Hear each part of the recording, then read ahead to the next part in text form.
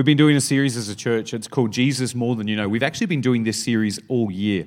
And why we've been doing it is because we recognize that there's no one passage, no one perspective, no one story, no one scripture verse that captures everything that Jesus is about. His word is extensive. The Gospels give us 4 different emphases, 4 different portrayals of the life of Jesus. And whilst they overlap in some things, they all come at a portrait of the life of Jesus with a very unique perspective. And what we've been doing as a church is we've just been marinating all year in the perspective of Jesus that the gospel writers shape us in. They all say some things that are similar, but they all say something in a very unique way, which means each gospel writer, inspired by the Holy Spirit, having their skills and their gifts and their knowledge and their perspective and their research sharpened and inspired by God's Spirit, came at the life of Jesus with intentional literary artistry to give us a perspective that we wouldn't have if we didn't read these particular words. Well, today we're going to have a look at the Gospel of John. And the Gospel of John. Now, you just can't make sense of the Gospel of John without a good whiteboard diagram, can you? And it's pretty incredible. John is Jesus' youngest disciple. Now, you have to think about this, okay?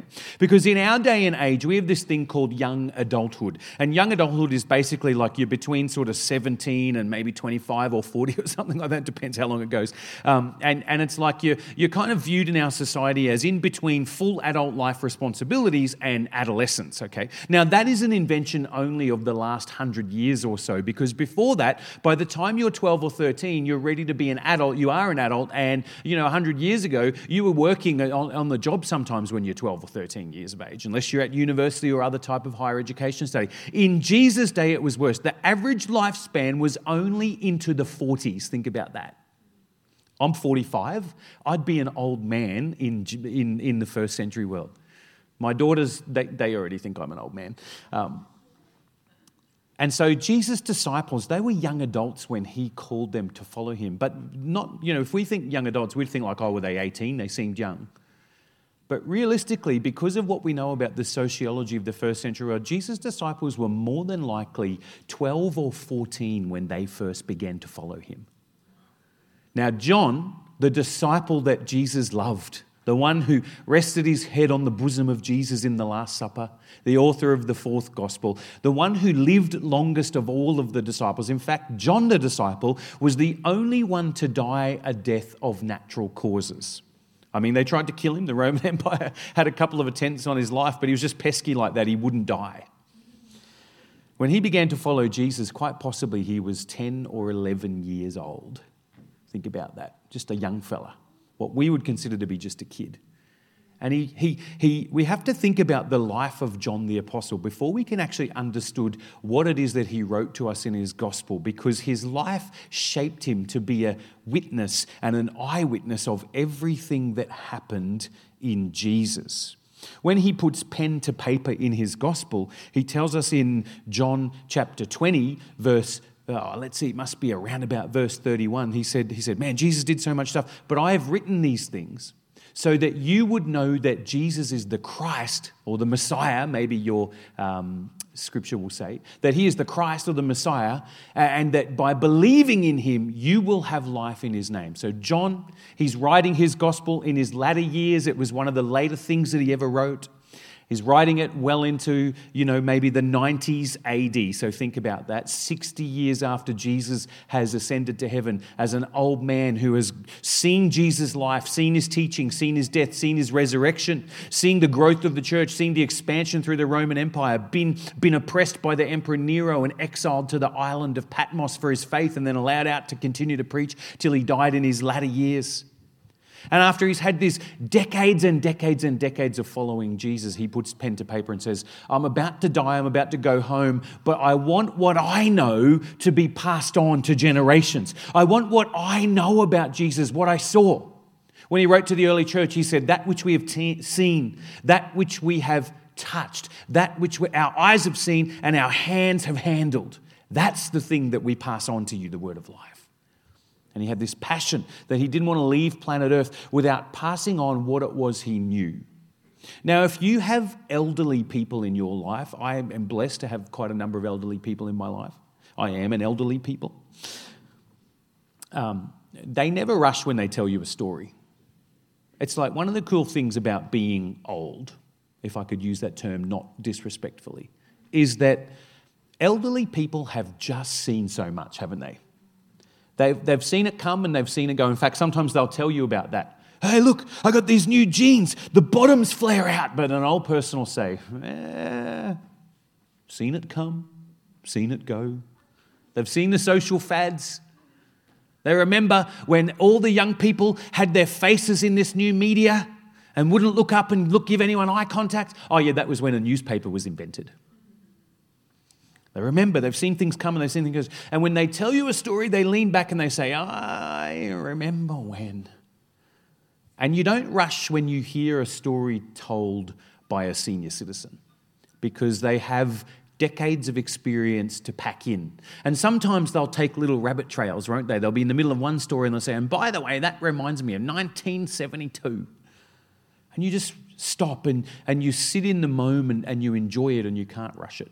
And that's the feel of reading John's gospel. He doesn't rush anything. He's quite wordy. He's very descriptive. And he gives you a big picture perspective and then hones down into a little picture perspective. But let's think about who's writing. Jesus' youngest disciple. And I've put up here on the whiteboard just that he was from a conservative background. He was from a conservative background. Jesus' youngest disciple from a conservative background. He grew up in the area of Galilee. Now, you need to know a couple of things about Galileans. Galileans were not like the rest of the nation of Israel in the first century world when Jesus was walking the face of the earth.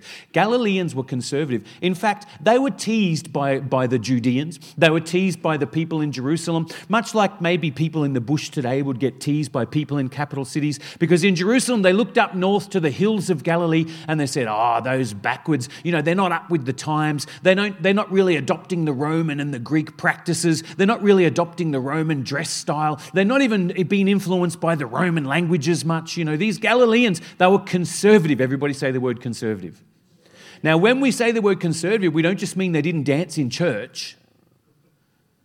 They were conservative. For starters, they resisted any other language but Hebrew and Aramaic. That is when in Jerusalem, the Greek version of the Old Testament, so we know the Old Testament was written in Hebrew, and then as time went on, and especially the Greco-Roman Empire influenced the whole known world at the time, the Israelites, the Jewish rabbis, they got together and said, man, none of our young people can read Hebrew anymore. What are we going to do? I know what we'll do. We'll translate the Hebrew Bible into Greek so that everybody can keep reading it, and then we might even be able to send it out to the other nations of the earth as well. And they did that. But the Galileans, you know what the Galileans did? In all of the synagogues around Galilee, they resisted reading the Bible in Greek. They wanted to stick with their Hebrew roots. They could probably read Greek.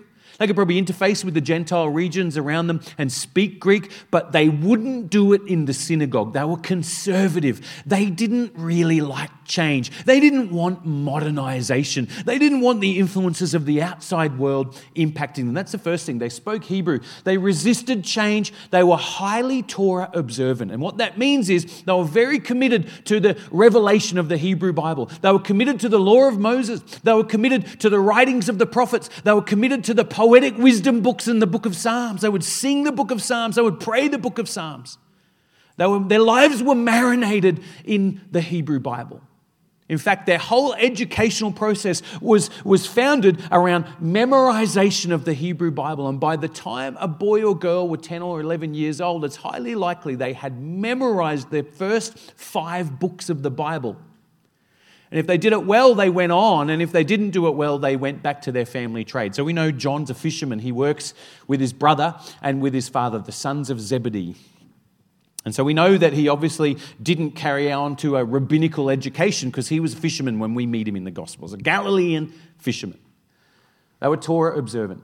These Galileans, they would regularly travel to the temple. They would bring sacrifices. Often, actually, they wouldn't bring sacrifices. What they do is they would walk the 3-day journey to Jerusalem with money in their pocket, and they would get to the temple, and the temple would say, well, if you really love God and if you're really spiritual, what you should do is you should change your coins into the special currency that only the temple has. The temple had its special own type of currency set up by Caiaphas, the high priest, and his family.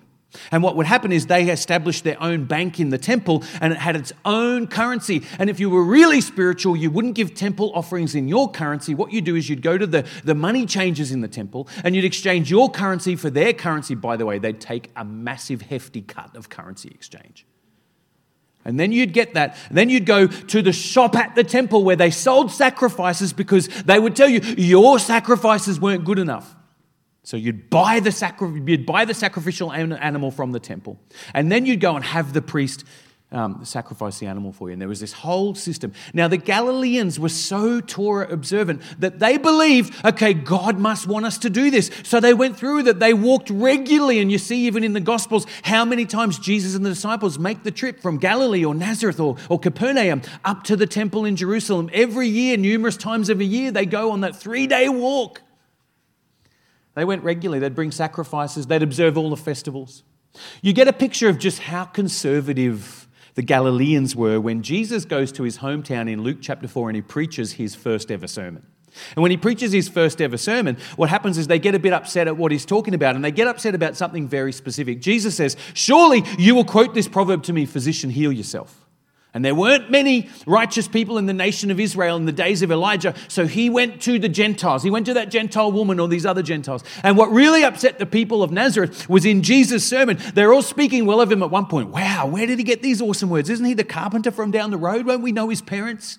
This is amazing. They all spoke highly of him. But then Jesus says, there weren't many godly people in Israel, so he went to the Gentiles. And when they hear that, it says they became so furious. This is in Luke chapter 4, verse 28 and 29. Luke tells us they became so furious with Jesus in his hometown. 1 minute they're speaking highly of him. The next minute they grab him and they drag him to a cliff face where they were going to throw him off.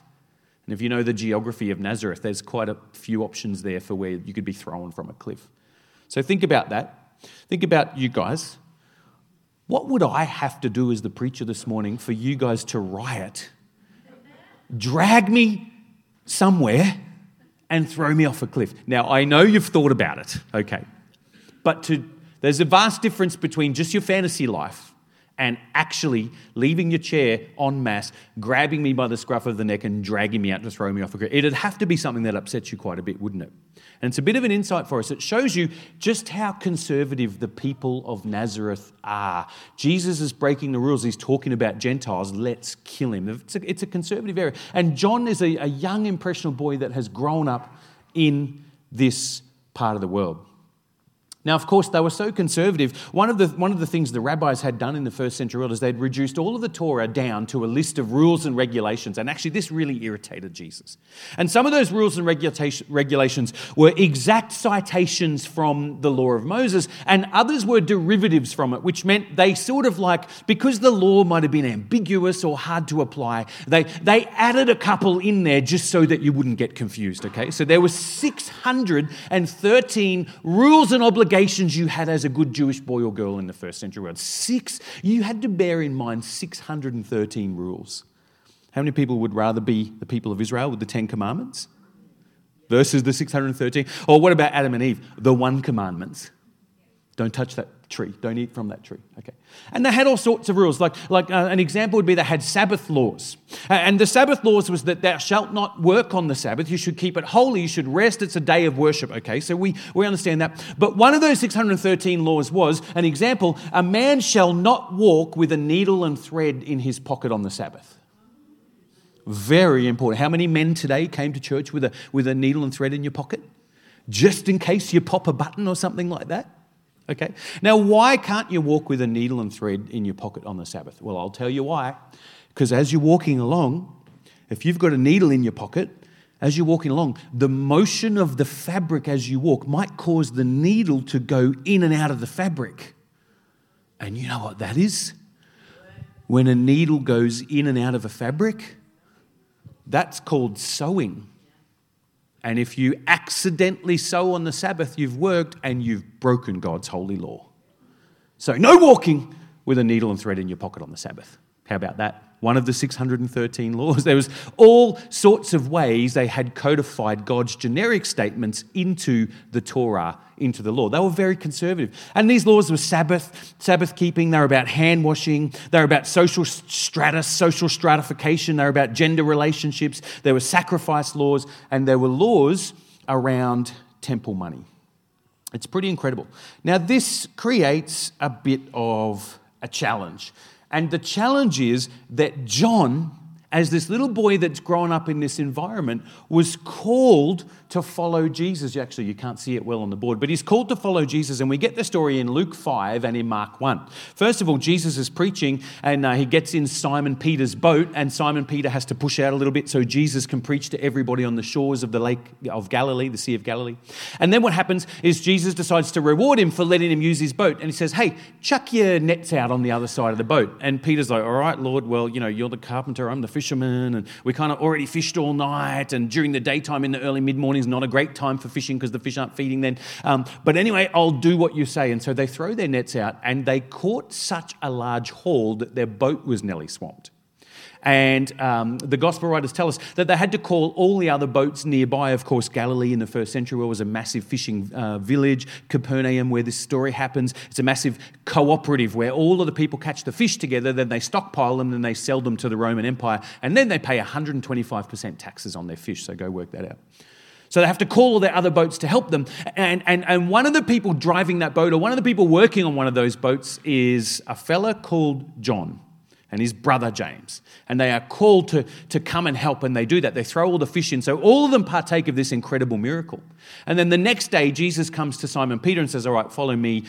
From now on, I'll make you a fisher of men. And then he walks further down the beach, and he sees James and John, sons of Zebedee, there. And he says to them, you guys also follow me. And they begin following Jesus. So it's like they can't deny what they saw the day before. They heard him preach. They probably heard of his famous sermon in Nazareth. They heard what he was up to. He's going around casting out demons, healing the sick, doing all sorts of amazing things. Then they see this crazy fish miracle, and they're fishermen, so they really know fishing well, and they can't believe what their eyes show them. Simon Peter, when that miracle happens, he falls down at Jesus' feet and says, go away from me, Lord, I'm a sinful man. He realized, Jesus, you're too good for me. And imagine the joy the next day when Jesus comes and says, so you think I'm too good for you, but you're just the type of person whose life I want to transform. So he calls him and says, follow me. And what a great picture of how Jesus calls us as well. And he calls John, and so John becomes a follower of Jesus. Now, this is breeding trouble. This is breeding trouble, okay? Because John is an eyewitness to everything Jesus does. And let's just have a look at a couple of things, okay? He's an eyewitness to Jesus' life, he's an eyewitness to Jesus' death, and he's an eyewitness to Jesus' resurrection. In his own gospel, he tells probably one of the more embarrassing gospel stories, which is when Jesus is arrested, there's a little bit of a scuffle, and John decides to get amongst it, and what happens is someone grabs him by the robe, and so he slips out of his robe and runs down the street naked. And you thought your family told embarrassing stories at your 21st. But there's all sorts of interesting things. See, John has to process what he's seen in Jesus. He has to process what he knew about Jesus. I saw him heal. I saw him open blind eyes. I saw him raise Lazarus from death. And he tells you that story in his gospel. But he's also seeing Jesus do deeply troubling things that are very mysterious, because it's kind of like Jesus is nowhere near as conservative as the Galileans that he springs from. He's nowhere near as hung up on the 613 rules as everybody else is. I don't know if Jesus ever carried a needle and thread on the Sabbath, but I know he got in trouble for doing all sorts of stuff in the Sabbath from the Pharisees. And it's like Jesus had this opinion, I can do what I want, guys. And John tells us some things, like Jesus was a bit relaxed with the hand-washing laws. And not only was he relaxed with the hand-washing laws, his first miracle, his first sign, which John in his gospel, he'll call all of Jesus' miracles signs, and he'll say, what is a sign? A sign is a pointer. It's a navigation device. It tells you, look at that.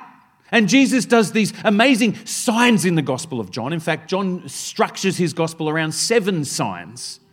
And while we're on it, John will make a big deal of the number 7 in his gospel, because when he's an old man writing his gospel, he looks back and he's reflecting deeply on Jesus.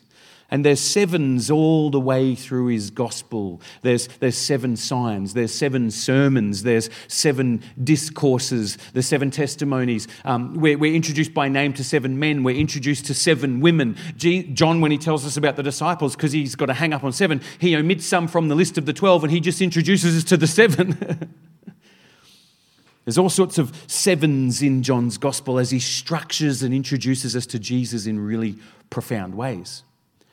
And one of the things he does is he tells us this story in John 2 that shows Jesus doesn't care much about the hand-washing laws. You know the story, there's a wedding, they run out of wine. And when they ran out of wine, Jesus' mum gets concerned for the couple because, of course, you know, in the first century world, if you ran out of wine or food at a wedding, the guests have spent money to get there. They give you money for your, future. And if you don't put on a good spread, what happens later is they can sue you for the return of the loss of property and profit that they lost during that visit. And so if you run out of food, you're going to get sued by the guests. How many people think it's a bit more relaxed these days to throw a wedding? So they ran out of wine, and Jesus' mum comes to Jesus and says, Jesus, you've got to do something. She knows there's something going on with Jesus. And Jesus says, what's it got to do with me? And she says to the servants, just do what he says. And by the way, we should always hear Mary in the background of our lives too. Whenever we're wrestling with ethical issues or life questions or whatever, you should just hear Mary in the background looking at you and going, just do what he says. So he turns around and he sees these stone water jars. Now, the stone water jars are the ceremonial hand-washing jars of the Jews. And because, especially in Galilee, they were conservative, you didn't do anything without following the cleanliness rituals first, washing your feet, washing your hands, washing your head, all this sort of thing. You had to do it all. So you did it before you prayed, you did it before you ate, you did it when you came into a house, you did it when you went to the synagogue, all sorts of washing. And Jesus says, look, see those hand-washing vats over there? Grab them and fill them with water. And everyone's like, man, this is so weird. Why is Jesus all of a sudden wanting us to wash our hands when his mother's telling him there's a problem with the wine, and why would he be hung up on the hand washing? But this is the sign, this is the pointer, this is where Jesus shows you, surprise, there's something pretty amazing happening in my ministry right now, and John's an eyewitness to it. So he's part of the crew looking on, watching what's going on. And what happens, those servants, they fill up those stone water jars, and then they have to scoop some out and take it to the master of the feast. And I don't know who got the job, but they were probably packing it when they did. And the master of the feast sips the water, and boom, it had been turned into wine. And there's something deep going on behind the text, which comes from Isaiah chapter 25, where Isaiah prophesied that in the day that the Messiah comes, new wine will flow from the hill country. And Jesus fulfills it at this little wedding in Galilee. And John says that was his first sign. That's the first thing that pointed to him. He's the Messiah. He's the Son of God. But it also shows Jesus isn't very hung up on hand washing. He wants to take the dead hand washing of religion and turn it into the new wine of the kingdom of God. That's a pretty cool picture, isn't it? So he's a bit hung up on that. Jesus is not too hung up on the social laws. The Jews had massive social laws. They had rules that govern the relationships between men and women, as in who you're allowed to talk to. And pretty much if you weren't related to a woman, you would never talk to her in public. She should never talk to you. And they'd turn a blind eye to a couple of situations. Like if she's a prostitute, they'd turn a blind eye to it because, hey, they might want to capitalize on her services one day. There's a lot of hypocrisy like that, and Jesus was always talking to the Jews about their hypocrisy. You whitewash tombs, you paint the outside, you pretend you're all good, but on the inside there's a whole bunch of darkness. And Jesus sort of didn't really care a lot about the social laws. He let women follow him. He was friends with Mary and Martha. He let this woman wash his feet with her tears and dry them with her hair. Everyone else thought that was weird, but Jesus understood that was a deep recognition of who he truly was. He goes to dinner at Lazarus' house, and Mary and Martha are there, and Martha's in the kitchen working, and she's trying to get help from her sister Mary, but Mary's there sitting at the feet of Jesus with all the rest of the disciples, sitting at the feet of Jesus, the position that only men took in a rabbinical school. And Martha comes out and says, Jesus, that's not fair. Tell my sister to get back in me. He says, actually, she's made a pretty good choice here. Well, there's no other first century rabbi that's ever had a woman come and sit at his feet in a class of men and said, she's made a good choice. Most of the time, she'd be kicked out. But Jesus didn't really go for these rules that divided men and women and stratified society. Jesus didn't really respect those laws, nor was he bound by them. He turned them upside down on his head. First of all, because they were not from God's word. They were not from the Torah. They were derivative rules that had evolved over time, and Jesus didn't respect those rules or follow them. He felt free to set them aside.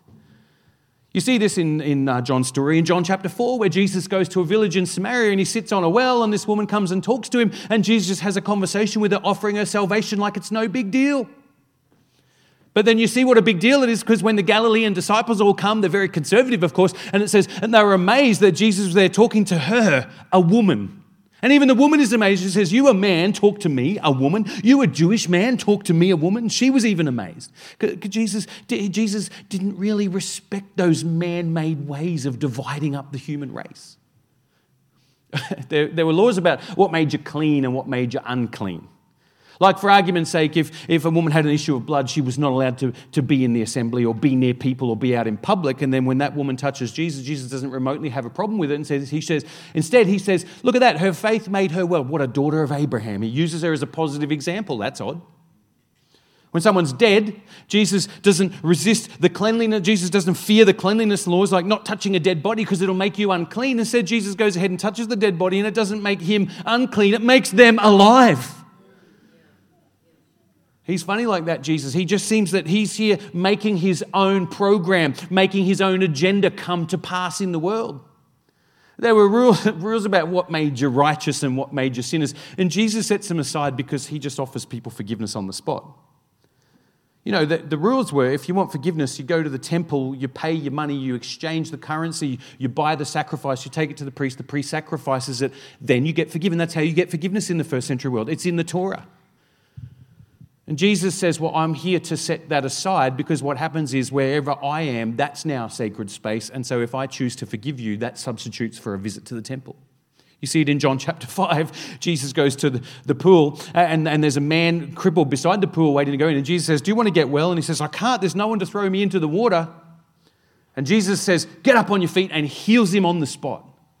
And that's radical, that story. It's radical. And it's radical because in the first century world, the Romans had taken that place, taken that poolside, and they had made it into a temple for one of their pagan gods. The god was called Asclepios. And Asclepius was the Roman healing god, the god that was represented by healing pools of water. And so, of course, this good little Jewish boy sitting beside the pool, he's actually there caught in the act in the midst of idolatry. And Jesus walks up to someone in the midst of their idolatrous act and says, do you want to get well? Because I can heal you.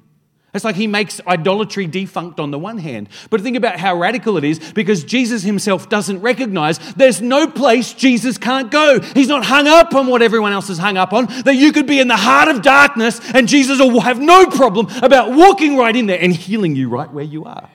I mean, come on, guys, that's pretty crazy. It's like Jesus is no respecter of these 613 laws. There was a strict hierarchy.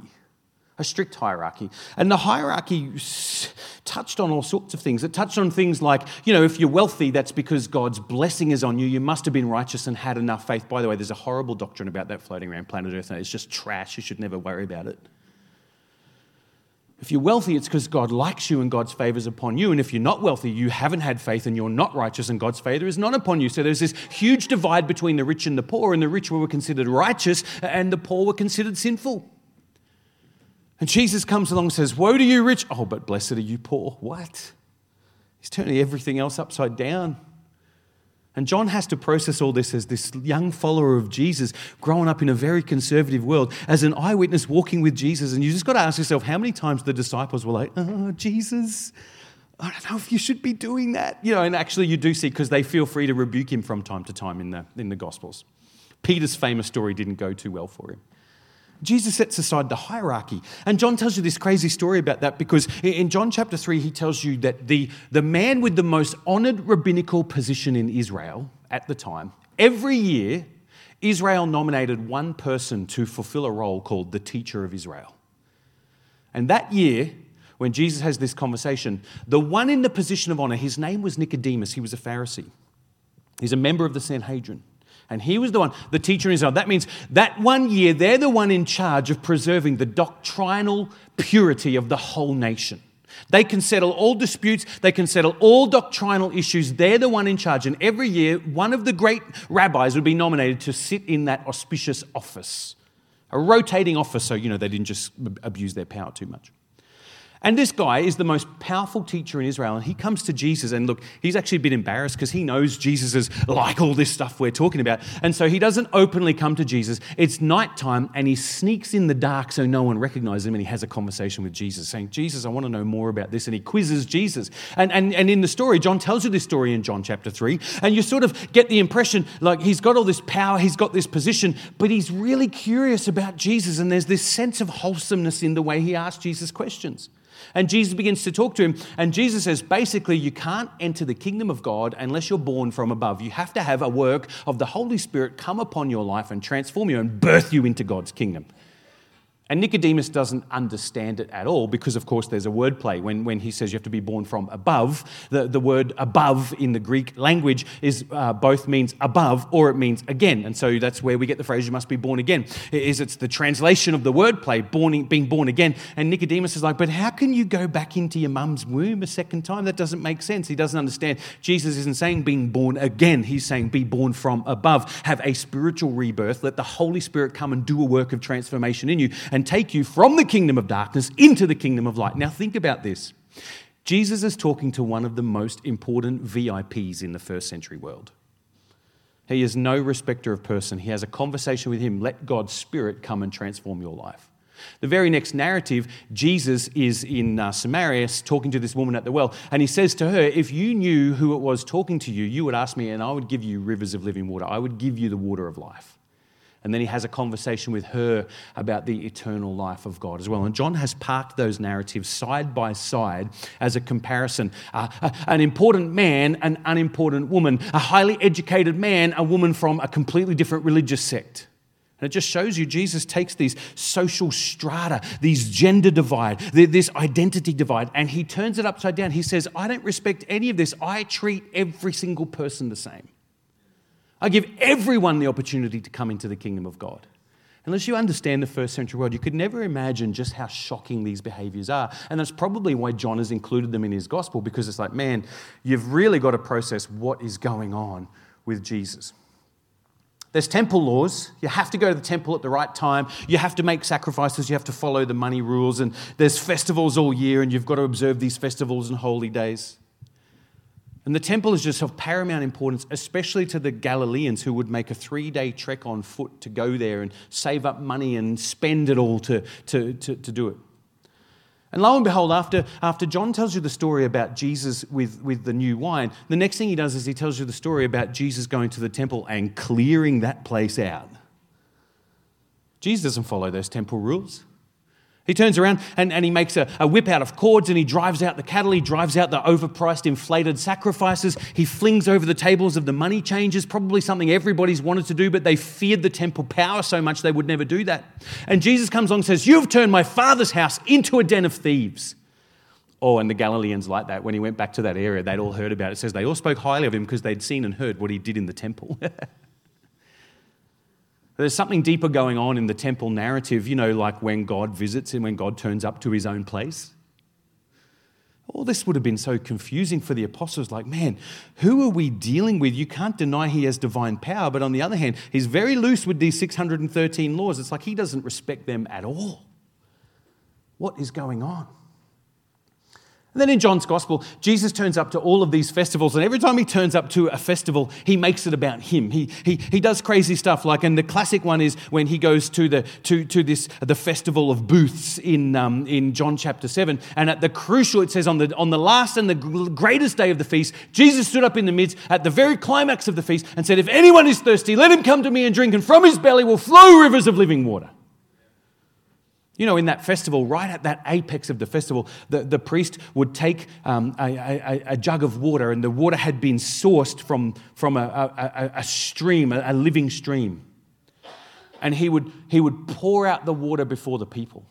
And all of the people would take palm branches and they would shout and praises to God as the water was being poured. And they would bang their palm branches on the ground and wave them in the air. And you knew when you could stop doing that because all the leaves had fallen off your palm branches. And it was like this climactic part on the last day of the festival. And they would all shout Hosanna, and they would all sing, God save us, and they would all shout praises to God. And there would be this whole throng of praise and worship until all the palm leaves were bare. And then everybody would just stop in silence. And in that silent moment, the priest would pour out the living water on the altar. So imagine all that's happened, and as the priest is pouring out the living water, Jesus can't help himself. The gospel is alive in him. And he gets up on that moment in that feast, and he gets up and says, if you're thirsty, come to me. I'll give you living water. It won't flow out of that jug. It'll flow from within you. I mean, that's a pretty amazing thing. He turns all the festivals upside down because he relates them all back to himself. And it's like all the way through his ministry. And John, by the way, John has 7 festivals in his gospel. And Jesus goes to those 7 festivals. And at every festival, he disrupts it and causes conflict with the religious on the one hand. But on the other hand, a deep teaching truth emerges. It's almost like Jesus thinks these rules all bow the knee to him. These festivals all bow the knee to him. The temple bows the knee to him. In fact, when they attack him for what he does in the temple, who gave you the right to do this? He said, destroy this in 3 days, I'll rebuild it. And then John says, and by the way, the temple he was talking about was his body. In other words, Jesus saying, you don't need this temple anymore. I am the new temple. And that'll be a powerful thought for the Apostle Paul later, because we as the body of Christ, what does he say about us? Now you are the temple. Sabbath, holy days, festivals. It's incredible. John is an eyewitness. He can't deny the things he's seeing, but there's no denying, I don't know if you should be doing that, Jesus. And then he watches Jesus die, having been with Jesus all through the times he predicted his death and said it would be his life given as a ransom for many. And then he runs down the street naked. Then he finds out about the resurrected Jesus at the empty tomb. Then he is with Jesus and the disciples when Jesus ascends to heaven. Then he's with the 120 believers on the day of Pentecost. And then he's sent out to preach in Jerusalem, Judea, Samaria, and to all of the nations of the earth. And he does. So he goes around preaching, and he's swept up in this Jesus movement as an eyewitness. He knows who Jesus is. He knows everything that's going on. Then he gets arrested by the Emperor Nero, and he's exiled to the island of Patmos. Now, in the Old Testament world, when you're imprisoned, what happens is they keep you in jail while they decide what the best way to kill you is. There are no punitive sentences here. It's like, well, you get 7 years in jail, then we'll let you out. You can go back about your life. In the first century world, jail was like the waiting room for death. So they're obviously trying to work out what is the best way to kill this guy. And if you read the church history, there were some really incredible attempts made on his life that he seemed to survive. Teflon John. But he's on Patmos, right? And he's praying. And when he's on the island of Patmos, he has these incredible visions of Jesus.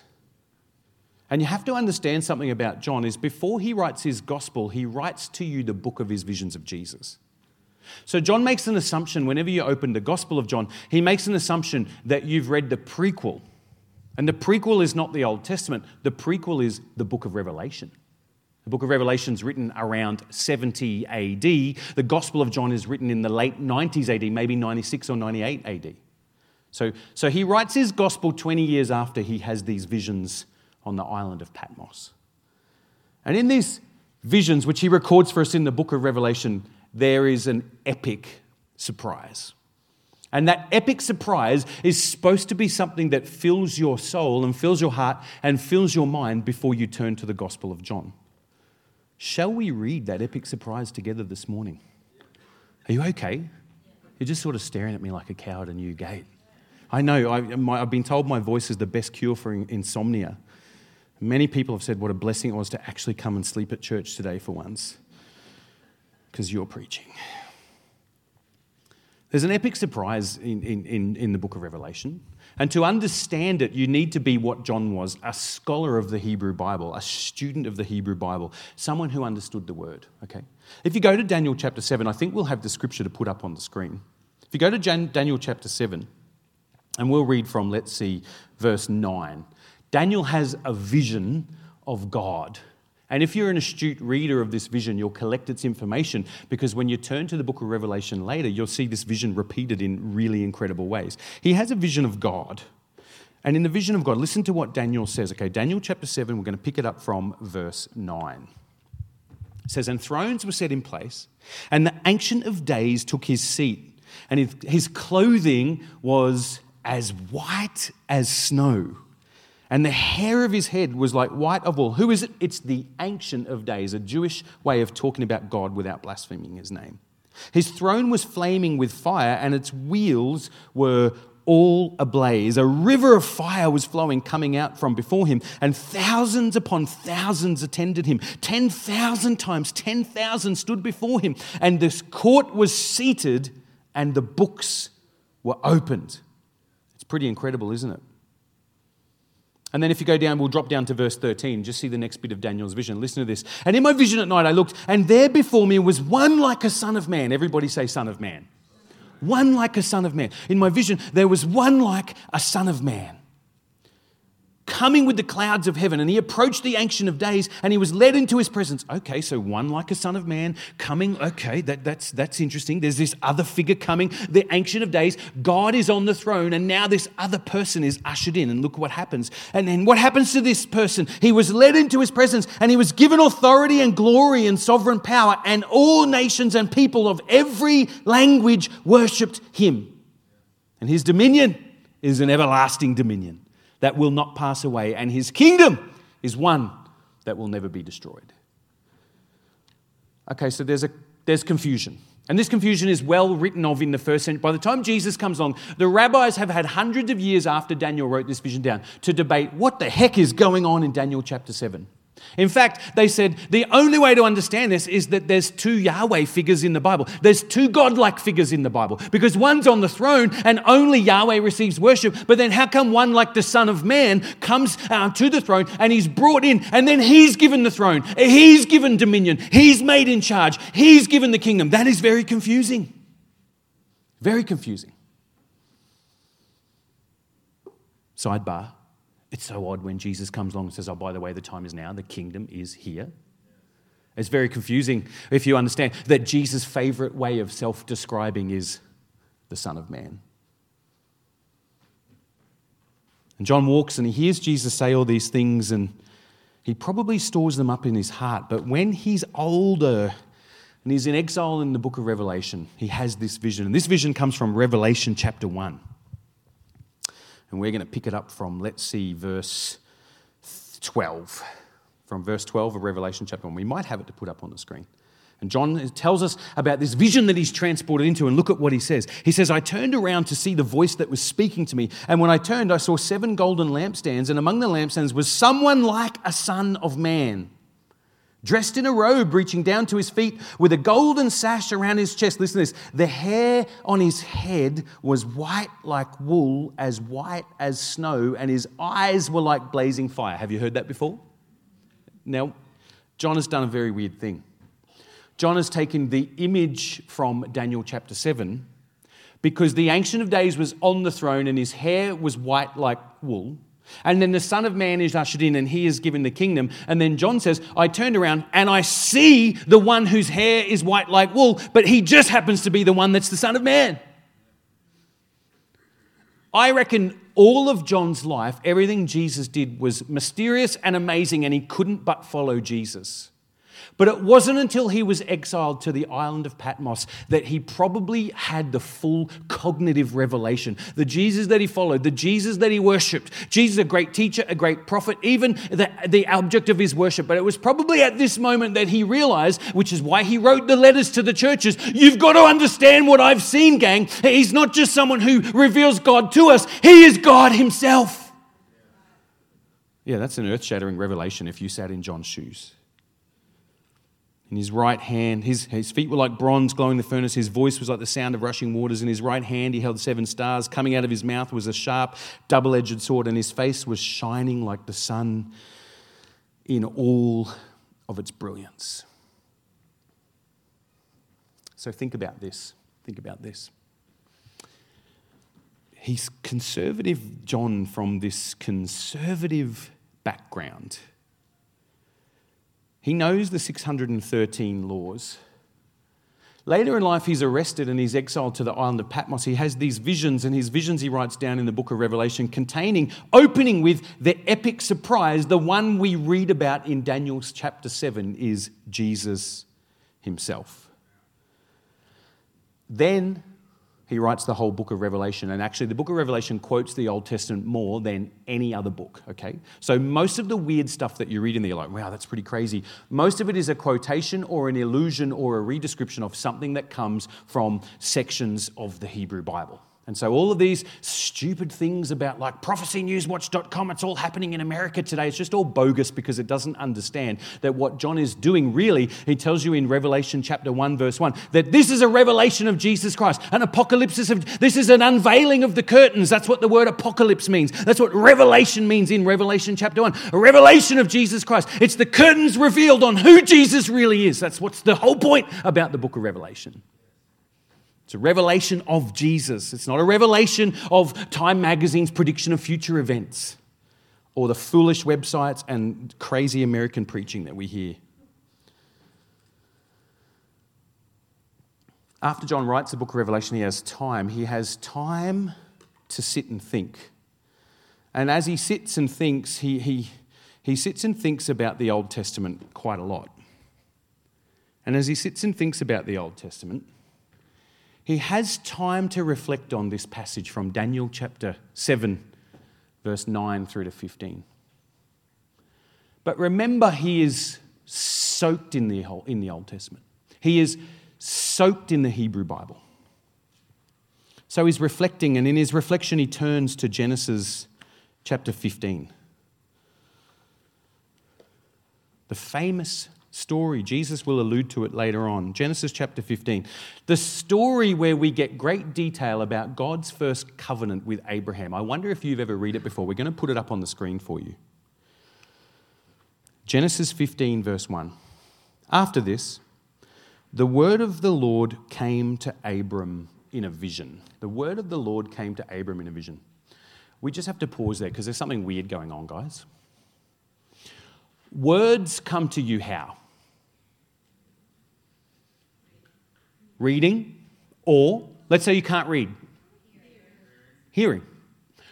Words come to you in an auditory or visual fashion if writing is involved.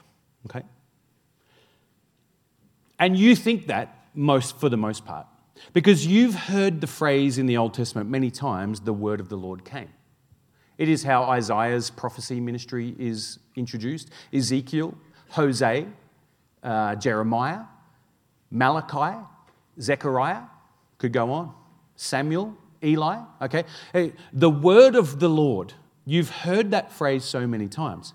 And probably when you read this phrase, the word of the Lord came to Abram, you're probably thinking a message from God formulated in his mind. Or you're probably thinking, I don't know, Abram had a scroll that he read because it comes in an auditory fashion or it comes in a visual fashion. Okay, but that's not what Genesis says. Genesis says the Dabar Elohim, the word of the Lord came to him in a vision. And all the way through the Hebrew Bible, the word of the Lord, it's a phrase. The word of the Lord is not a message that formulates itself into your ears or in your mind. You even hear modern people say this, if they're talking about their own prophecies or God speaking, the word of the Lord came to me and it said this, and it said this. Okay, it's like, I got this message formulated itself in my mind, I heard this message in my heart.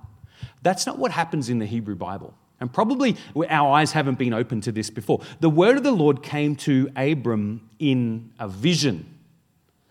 How do you see a word?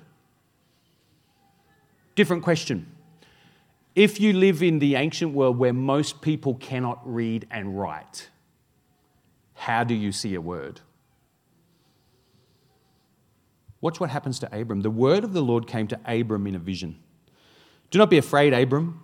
I am your shield, your very great reward. But Abram said, Sovereign Lord, question. The word of the Lord, the Dabar Elohim in Hebrew, the word of the Lord, who will be a figure introduced many times in the Hebrew Bible, comes to Abram, and Abram recognizes it. It's not a message formulating itself in my mind. It's not an idea. It's not a thought being revealed or something I hear. I'm seeing God. Well, what happens when you see God? Well, in the Old Testament, God always has to tell you, don't worry, don't be scared. And Abram recognizes him, sovereign Lord. How does Abram know that the word of the Lord that comes to him in a vision, that he's actually having an encounter with God? This is not an idea coming to Abraham. This is not a prophecy coming to Abraham. This is not Abraham being moved by a word in his mind. This is Abraham encountering a figure, and the author of Genesis, Moses, exclaims that this figure is, by a sacred title all the way through the rest of Scripture, the word of the Lord. And look what happens. Sovereign Lord, what can you give me since I remain childless? And the one who will inherit my estate is Eliezer of Damascus. And Abraham had said, you have given me no children. No servant in my household will be my heir. Then the word of the Lord came to him. This man will not be your heir, but a son who is your own flesh and blood will be your heir. And he took him outside and said, see, this is not Abraham getting a message. This is Abraham encountering a person. And the person is mysterious.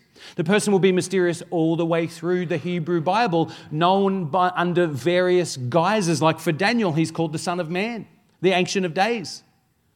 And for the author to Genesis, Abraham knew him as the Dabar Elohim, the word of the Lord has come to me. God is appearing to me in this figure called the Word, who physically manifests himself in a way that can be spoken with and talked to and seen. God can't be seen. When this vision appears, is God no longer in heaven? No, from heaven the word of the Lord has come to Abraham. If Abraham is to know God, God comes and appears to him in the form of this person called the word of the Lord. He appears, and Abraham can take him somewhere. He can take him outside. Remember, John is an old man reflecting on the visions he's seen, and he's reading stories like this. Let's have a look at what happens in 1 Samuel.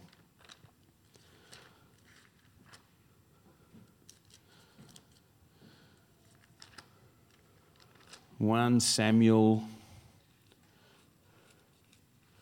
go to chapter 3. If you wonder how many people haven't read Samuel in a while and you're wondering where it is, turn right at Joshua.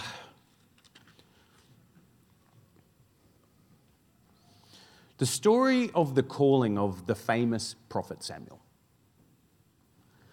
The boy Samuel ministered before the Lord under Eli. Listen to this. In those days, the word of the Lord was rare. There were not many visions. In those days, not many people were encountering the figure that Abraham encountered. It wasn't happening. And one night, Eli, whose eyes were becoming so weak he could barely see, was lying down in his usual place. And the lamp of God had not yet gone out, and Samuel was lying down in the house of the Lord. People would often sleep in the temple when they weren't priests. And the Lord called Samuel. And Samuel answered, "Here I am." And he ran to Eli and said, "Here I am, you called me." So this is an auditory experience. This is a person talking to me, not a message formulating itself in my spirit. Here I am. And young Samuel, he's so inexperienced, he doesn't know what's going on. The narrator knows the Lord is talking to him, but he's never encountered the Lord before. He just hears someone in the temple calling him. So he runs to Samuel and says, "Yeah, what's up? Here I am, you called me." But he runs to Eli. Eli said, "I didn't call, go back and lie down." So he went and lay down. And again the Lord called Samuel. So remember how the story's been introduced? In those days, the word of the Lord was rare, the visions weren't happening. Now, the word of the Lord is appearing in the temple. He's showing up in the temple. "Here I am," a second time. And Samuel got up and went to Eli and said, "You called me." "My son," Eli said, read the frustration, "I didn't call, go back and lie down." And now Samuel did not yet know the Lord. The word of the Lord had not yet been revealed to him. Now, there's something strange going on in this passage. He didn't know the Lord because the way God shows himself to God's people hasn't been revealed to him. It was rare in those days for what happened to Abraham. The word of the Lord comes in a vision. He didn't know. Verse 8, a third time the Lord called Samuel, and Samuel got up and went to Eli and he said, "Here I am, you called me." Then Eli realized that the Lord was calling the boy, okay? The word of the Lord was rare. The Lord was calling. He didn't know it was the Lord because he hadn't seen the vision of the word of the Lord yet, but Eli knows that must be the Lord. Who's confused? And Eli realized that the Lord was calling the boy, so Eli said, "Go and lie down, and if he calls you, say, 'Speak, Lord, your servant is listening.'" So Samuel went and lay down in his place. And the Lord came and stood there. God comes and stands at the foot of his bed. How about that? calling as at other times, Samuel, Samuel. Then Samuel said, "Speak, Lord, for your servant is listening." And the Lord said to Samuel, "See, I'm about to do something in Israel." Okay, he explains. The Lord appears to Samuel in his room and he explains something. Let's have a look down at the end of chapter 3. Verse 19. Verse 19. The Lord was with Samuel as he grew up, and he let none of Samuel's words fall to the ground. And all Israel from Dan to Beersheba recognized that Samuel was attested as a prophet of the Lord. The Lord continued to appear at Shiloh, and there he revealed himself to Samuel through his word. The word of the Lord appears to Abraham, appears to Samuel, appears in 1 Samuel 15, appears in 1 Kings 6:11, appears in Isaiah 38 verse 4 and 2 verse 3, Micah 4 verse 2, Ezekiel 6 verse 1, Zechariah 1:1 and Malachi 1:1. When God comes and reveals his face, he comes as his word. And John has years and years and years to reflect after his occurrence on Patmos. After he understands who the Ancient of Days really is. So he opens his gospel in his old age with this famous writing. In the beginning was the Word, and the Word was with God, and the Word was God. He was with God in the beginning, and without him nothing was made that has been made. In him was life, and that life was the light of all mankind. That light shines in the darkness, and the darkness has not overcome it.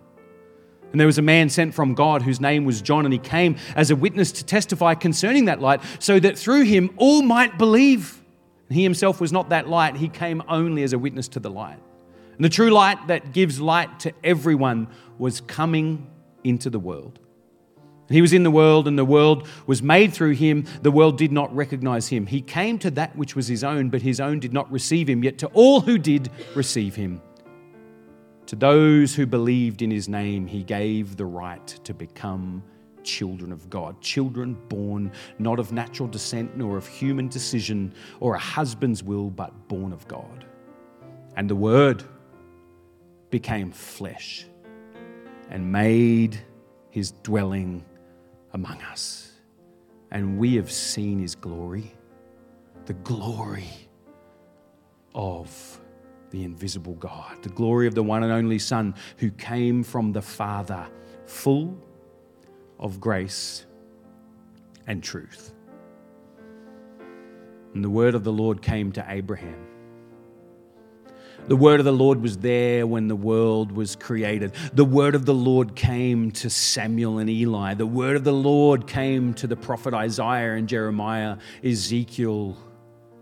And then the word of the Lord came in human flesh, teaching and preaching and setting aside laws and bringing new wine in water jars and upturning social laws and overturning temple laws and fulfilling festivals, the word of the Lord. And John in his old age sits back and says, I finally pieced it all together after decades. So he writes his gospel.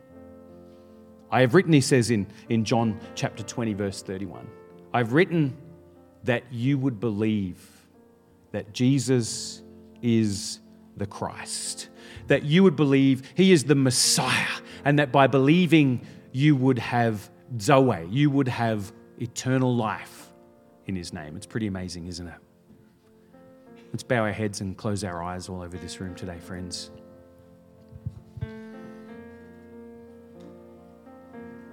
In the beginning was the Word.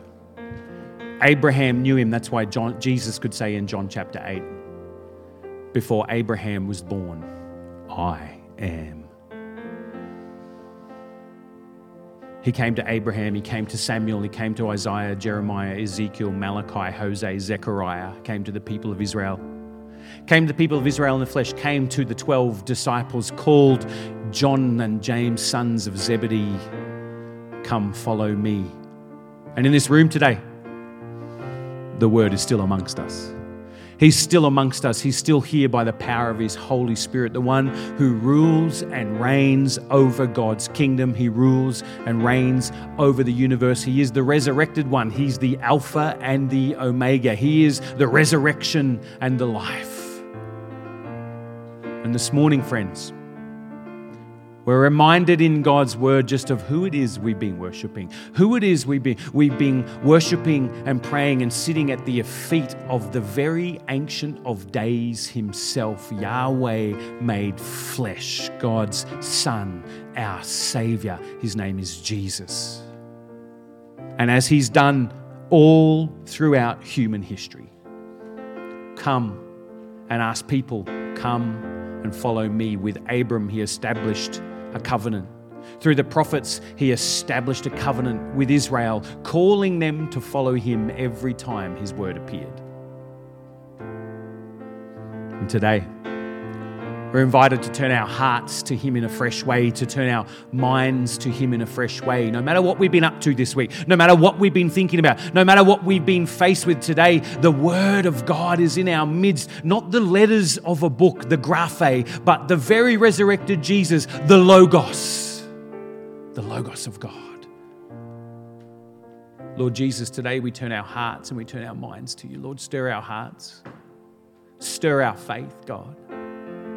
Help us see You when we open Your word. Help us know You when we open Your word, but not just reading religion, not just reading laws, but actually interfacing with the Ancient of Days Himself, the one whose eyes are like fire, whose hair is white like wool, and who is glowing, who is glorious. That's the one we know in the face of Jesus Christ.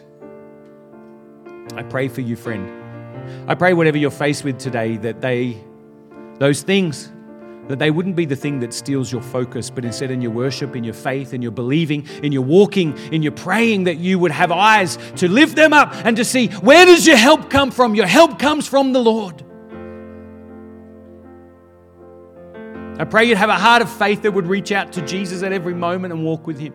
A heart of faith that says, Jesus, You can walk on the waters of my storms. You can calm the seas that I'm sailing over. You can open my eyes. You can raise me from death.